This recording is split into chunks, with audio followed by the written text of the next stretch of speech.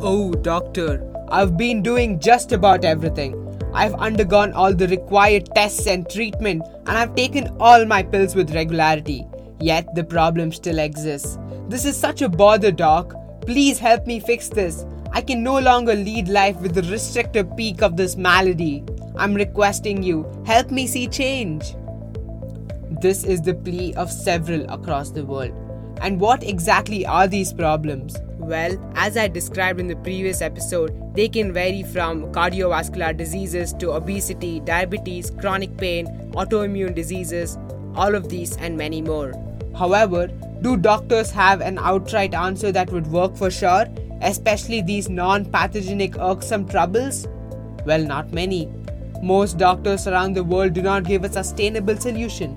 Even if they give you a plan of action, they are very vague in their approach. Few prescription drugs is all they give as a futile attempt to cure. The importance of food and nutrition in sustainable recovery is often less prioritized and many a times ignored too. This needs to change and the limelight needs to shift back to nutrition, and this episode speaking about pillar 1 in the 4-pillar plan aims at doing just that. Befriend your body. An imperative metamorphosis from illness to wellness.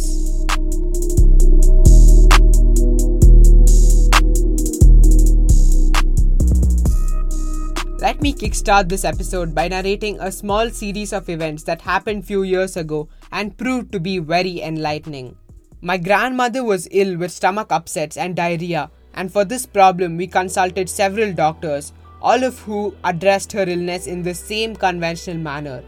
That is, prescribing tests and giving drugs, whose dosage continually became stronger and stronger with each revisit. We had the lingering doubt that her illness could be due to some particular food that she eats. However, when we posted this concern to all the doctors, they nonchalantly replied saying she can eat light until she gets better and then she can go back to eating everything. However, my grandmom's condition was repetitive, and the stomach upsets reappeared monthly or even weekly sometimes. We weren't really convinced with any of these doctors' responses and didn't know how to go about hence. We were paying heavily on tests and continuous medicines, only to see that the problem reappears. Few weeks later, one of my dad's friends recommended another doctor, a specialized gastroenterologist, who he swore was different in his approach. We decided to give him a try. This is where the change occurred. This is where we were shown the ignored truth. Here goes why. We booked an appointment with him, and on seeing my grandmom's condition and her history, shaking his head in disbelief seeing the number of tests and drugs she had consumed, said that there was only one test that she needed, and this would be the only first step towards a sustainable recovery: the food allergy test. My grandmom got the test done and the report was in our inbox in just a few days. That detailed yet straightforward test report gave us all the answers we were desperately hunting for regarding my grandmom's health. Turns out she was allergic to wheat, dairy, oats, moong dal, eggs and soy among the major ones, and many other minor foodstuff. This means that her body cannot handle these foods and things go wrong when consumed regularly. Despite having such intolerances due to unawareness and misguidance, for a long while she had been consuming an allergen excess diet. Tea, which has milk, and chapati, which has wheat, were daily consumed, and honestly, even we cannot imagine our lives without it. It was no surprise that her digestive system was reacting in such a manner, considering that she had consumed food she was intolerant to for a long period of time. Now let me tell you why this is relevant for everyone. There is a large majority of people in the world today actually allergic to dairy and gluten, which is contained in wheat. These two foods are common allergens to the human race in general. The whole problem is that hardly anyone is aware about this. These foodstuff are engraved in our traditional diet and have been considered healthy for long. Even doctors say that wheat bread and wheat chapatis are not a problem. But no. Wheat is a hazard. This is modern research and this is the harsh truth. The root cause for our illness is most probably in the food we eat regularly, in fact daily. It is in the food we just assumed were good for us and never suspected. Would you believe me if I told you that the problem is in the 2 chapatis you eat every day? You wouldn't. But after listening to this episode, you will be justified to believe me and nod your head in agreement. Before moving on to the nutritional technicality of this incident, let me also shed some light on the holes in the nutritional dimension of today's medical practitioners. Please don't get me wrong, I hold great reverence for doctors across the world, and I commend their selfless service to the highest degree, especially in this current COVID situation. But what I'm trying to say is that many doctors blindly choose the expensive drugs, tests and therapy route and turn a blind eye to the nutritional healing route for these lifestyle diseases, even after the patient's problems are reoccurring and the meds have shown no significant benefit. It took my grandmom many doctors to finally reach one who showed us the shadowed path to healing. My point here is that along with the prescribed medicines, though your doctor defies and downplays the need for nutritional change, I recommend that you do visit an expert nutritionist to tackle your lifestyle disease. Now coming back, let me explain my grandmom's condition and what the continuous intake of allergic food did to her system. What she has is called the leaky gut syndrome. Let's dive right into it.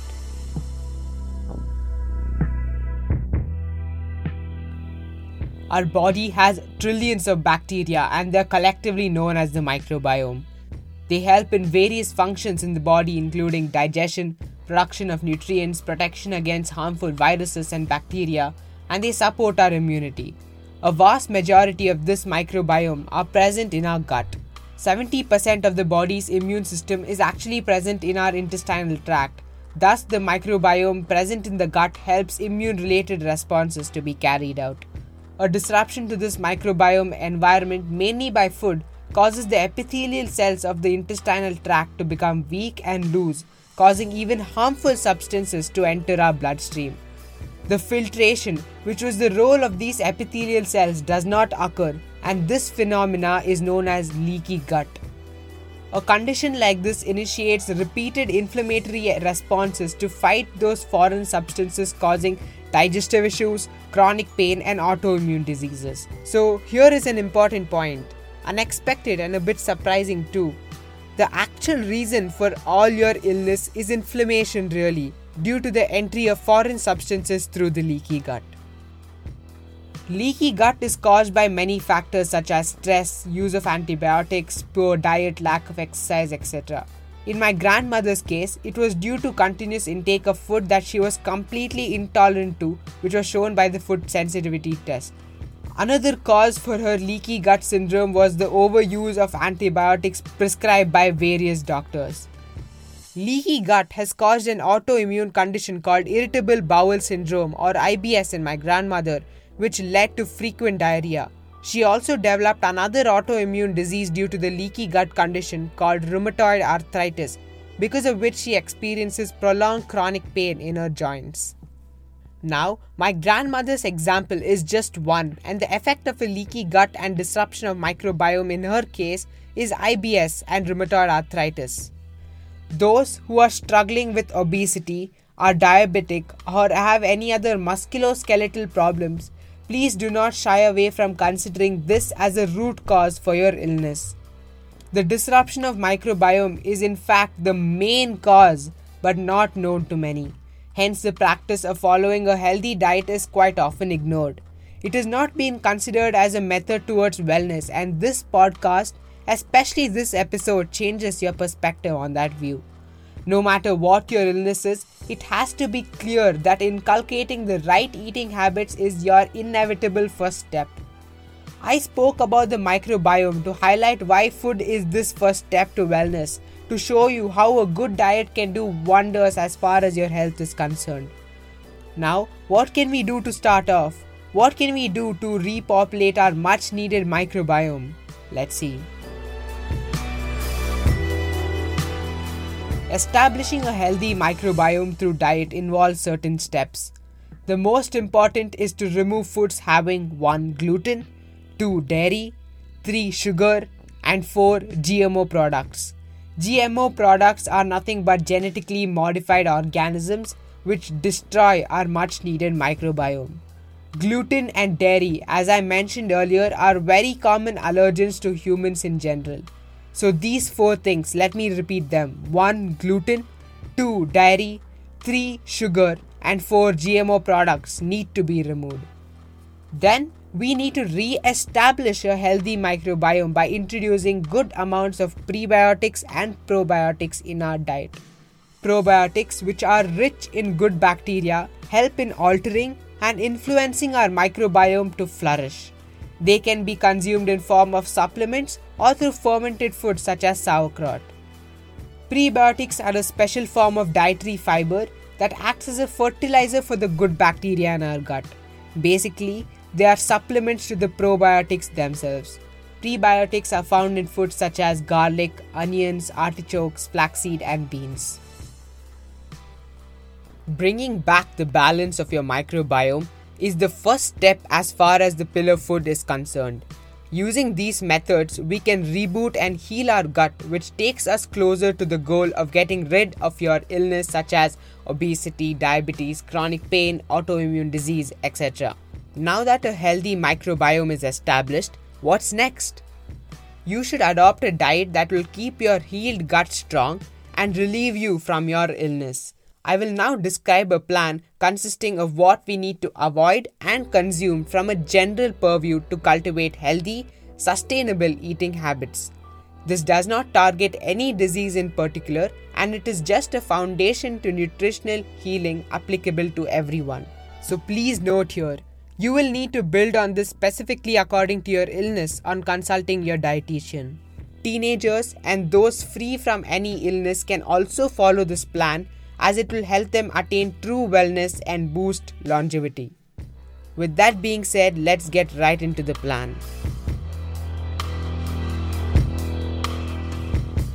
I have named the first segment Treacherous Trans Fats. Our normal diet has excess of trans fats, and these fats are partially hydrogenated and are not found in nature.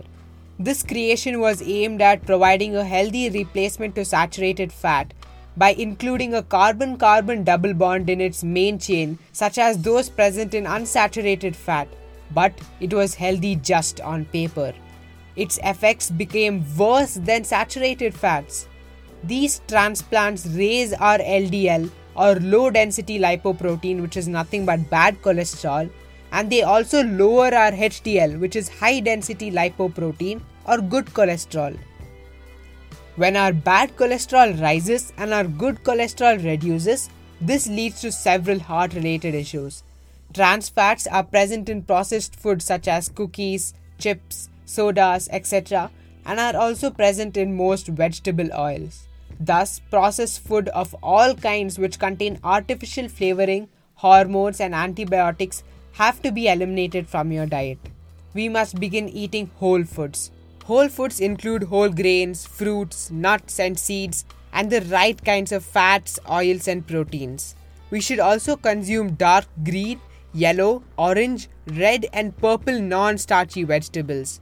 There is a specific reason I mention these exact color of vegetables. Vegetables bearing these colors have important phytonutrients essential for our body. This is exactly what our next segment is all about. The second segment of this plan is called Necessity of Nutrients. Our normal diet has an abundance of nutrient deficiencies, and that is the root cause for all our health issues nowadays.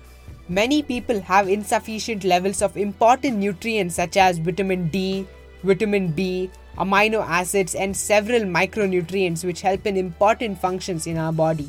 Their deficiencies is the cause of chronic pain and also impacts the nervous system. We need to have foods that contain enough quantities of all these nutrients. For example, vitamin B can be found in spinach, almonds, mushrooms, avocados, beans, etc., while vitamin E can be found in sunflower seeds, spinach, asparagus, fish, etc. Magnesium is an extremely important micronutrient which can be found in dark green leafy vegetables, nuts, seeds, whole grains, avocado again, etc. Potassium, a crucial micronutrient for proper nerve function, is present in kiwis, banana, beetroot, broccoli, etc. Vitamin D, which is necessary to provide musculoskeletal health, is rarely found in food, and hence getting enough sunlight is the only source. Apart from all of these, we need to consume a variety of phytonutrients. What exactly are phytonutrients? They are plant compounds that have disease-preventing properties. Fruits and vegetables are their source, with different vegetables having different phytonutrients which help prevent different diseases. Most phytonutrients have antioxidant property and protect body cells from the damages caused by oxidation. This reduces the risk of certain cancers and heart diseases too. The phytonutrient called indolase found in cabbage or sauerkraut reduces risk for obesity. Similarly, another phytonutrient, allicin, found in garlic has antibacterial properties. So, choose your food in this manner, consuming a rainbow of phytonutrients. Segment number 3. Corrosive carbohydrates. Increased consumption of carbohydrates leads to rise in blood sugar level, and constantly high blood sugar levels leads to a condition known as insulin resistance, a very common condition nowadays. Due to this condition, there is an increased production of hormone insulin by the pancreas in order to maintain normal blood sugar level. This causes rapid breakdown of carbohydrates into fat, which leads to weight gain, chronic inflammation, and pain. Someone who is insulin resistant is at a greater risk for obesity, diabetes, hypertension, heart diseases, etc. Thus, the intake of carbohydrates in our diet must be heavily controlled and minimized as much as possible. Foods with low glycemic index must be consumed. This segment is something very relevant to high cholesterol patients in particular. Doctors tell such patients to reduce fat, but here's something important that they fail to tell them. You ought to cut the carbs too. Having a low-carb diet is instrumental for weight loss, which consequently leads to an improved LDL-HDL ratio. Moving on to the next segment, the truth on fats. Cutting down on fats helps lose weight, say many. But that is not entirely true. It is only a particular kind of fatty acids that you should avoid. The rest are extremely important. The balance of fat is very crucial in our body. Both omega-6 and omega-3 fatty acids are required in our body, but of late, the ratio of omega-6 to omega-3 has substantially increased in many people's food. This creates a pro-inflammatory environment, and as I mentioned before, inflammation is the reason for all our troubles, be it diabetes, obesity, chronic pain, and just about everything else. Pro-inflammatory conditions excites the nociceptors in our body and increases their number. Nociceptors are the pain sensors in our body, and increase in their number increases the intensity of pain that we feel. This is how, with proper diet and right amounts of fatty acids, we can alleviate our pain. Omega-6 fatty acid present in vegetable oils and processed food have to be reduced. As a replacement, coconut oil and olive oil can be used in order to restore the balance. Foods with high omega-3 fatty acids must be consumed, including fish, almonds, walnuts, flaxseed, etc. There is another subsection in this segment, and that pertains to fibers, whose proper intake is also very crucial. Fiber is of two forms. One, insoluble fiber, something that we are all well aware of. It creates the required movement in the digestive tract. And number two, we have soluble fibers, which slow the release of carbohydrates into the bloodstream. These soluble fibers hence regulate blood sugar, control insulin levels and prevent inflammation, and lastly aid the immune system by feeding the microbiome. Apart from all of this, since fiber is a carbohydrate that is difficult to digest, it creates a sense of fullness for a long period of time without adding calories. Now let me give you the top 5 sources for fiber that you should incorporate in your diet without fail. Berries, chia and flax seeds, kale, nuts and beans.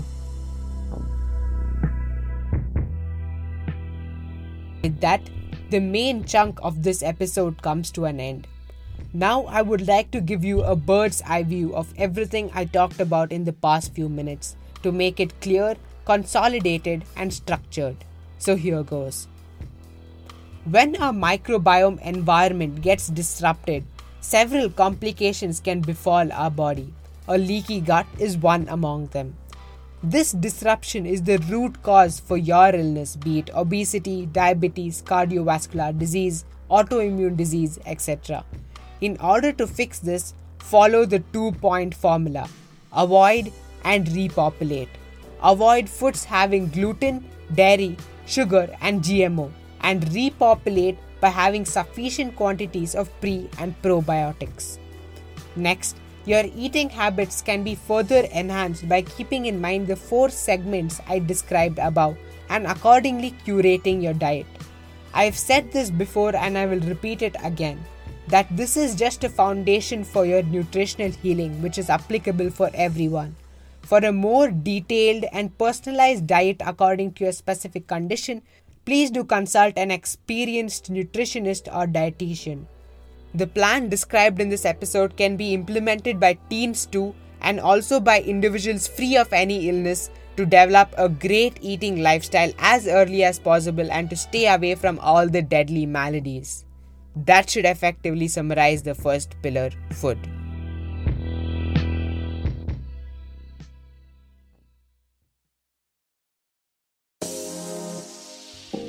We now come to the end of episode 3 of the Befriend Your Body podcast. In the next episode, I will dive into a very instrumental, also interesting pillar, physical activity. Befriend Your Body is available on most streaming platforms including Apple Podcasts, Spotify, Amazon and Stitcher, so please follow us on these platforms. Also, please do give your rating and reviews as it would be of great help to improvise on my content. Thanks for tuning in and see you soon.